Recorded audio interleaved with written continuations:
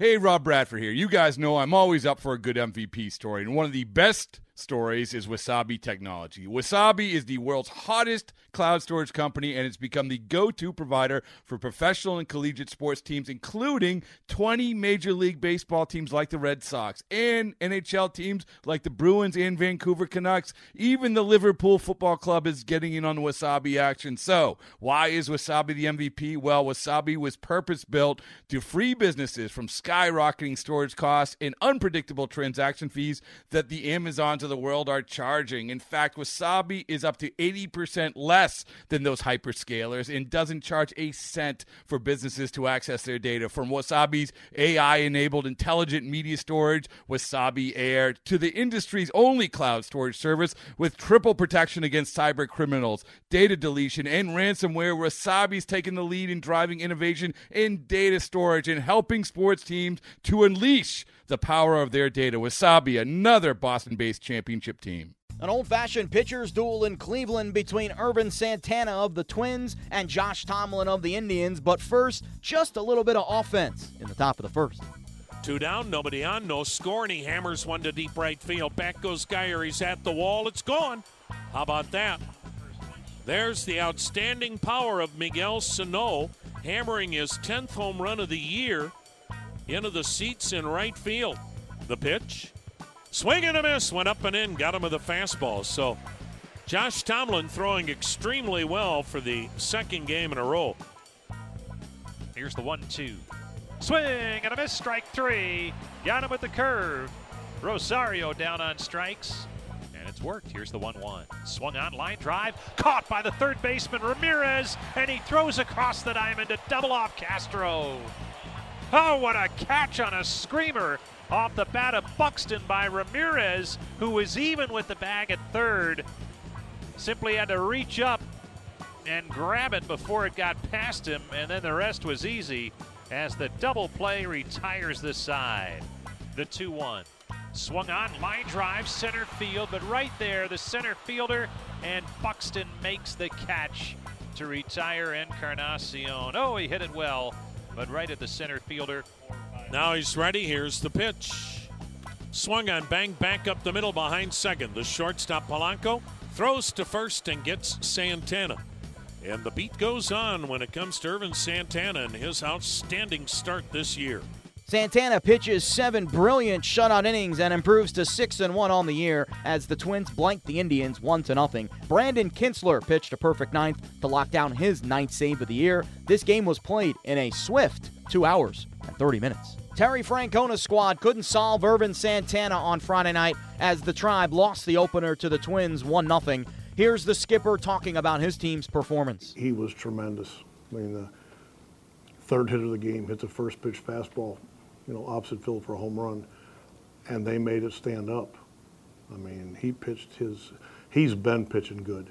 I know his numbers are not going to be the prettiest for a while, but he pitches like that. He mixed, changed speeds, kept him off balance, took the sting out. Sano is turning into a really, good, dangerous hitter. Again, you got to give yourself more than one chance a night.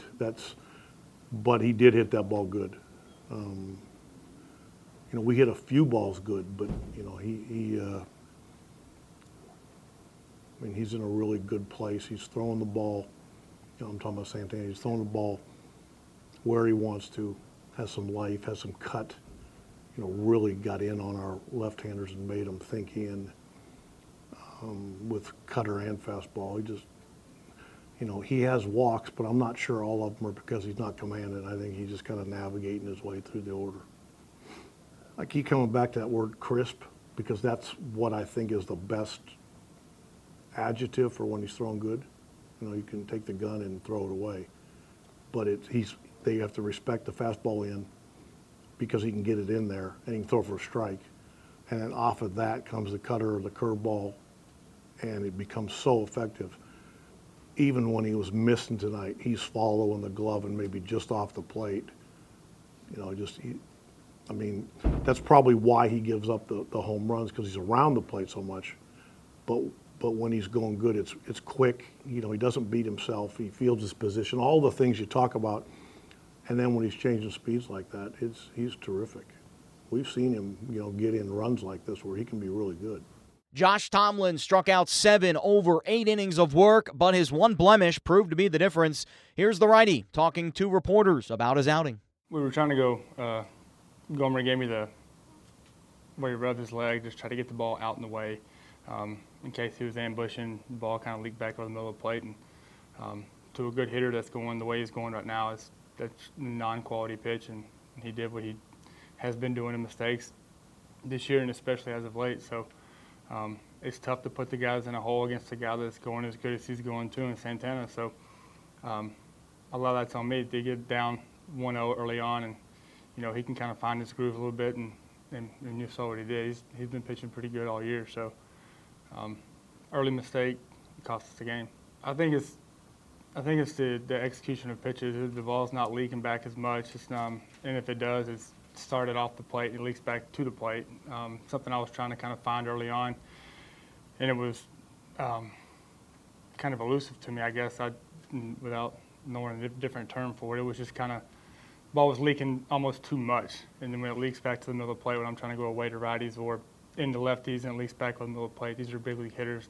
Can't make that many mistakes to guys. And fortunately enough, these last couple of starts, I've been able to kind of hone that in a little bit and able to locate better. That's pretty much all it came down to for me.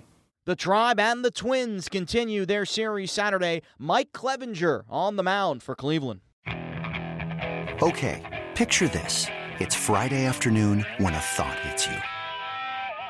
I can waste another weekend doing the same old whatever, or I can conquer it.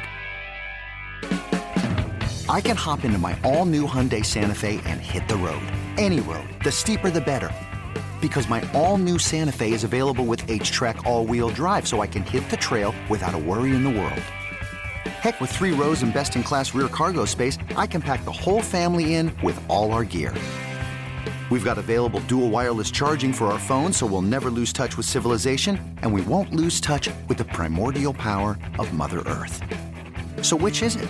Waste the weekend or do something a little more epic? And conquer it in the all-new Hyundai Santa Fe. Visit HyundaiUSA.com or call 562-314-4603 for more details. Hyundai, there's joy in every journey.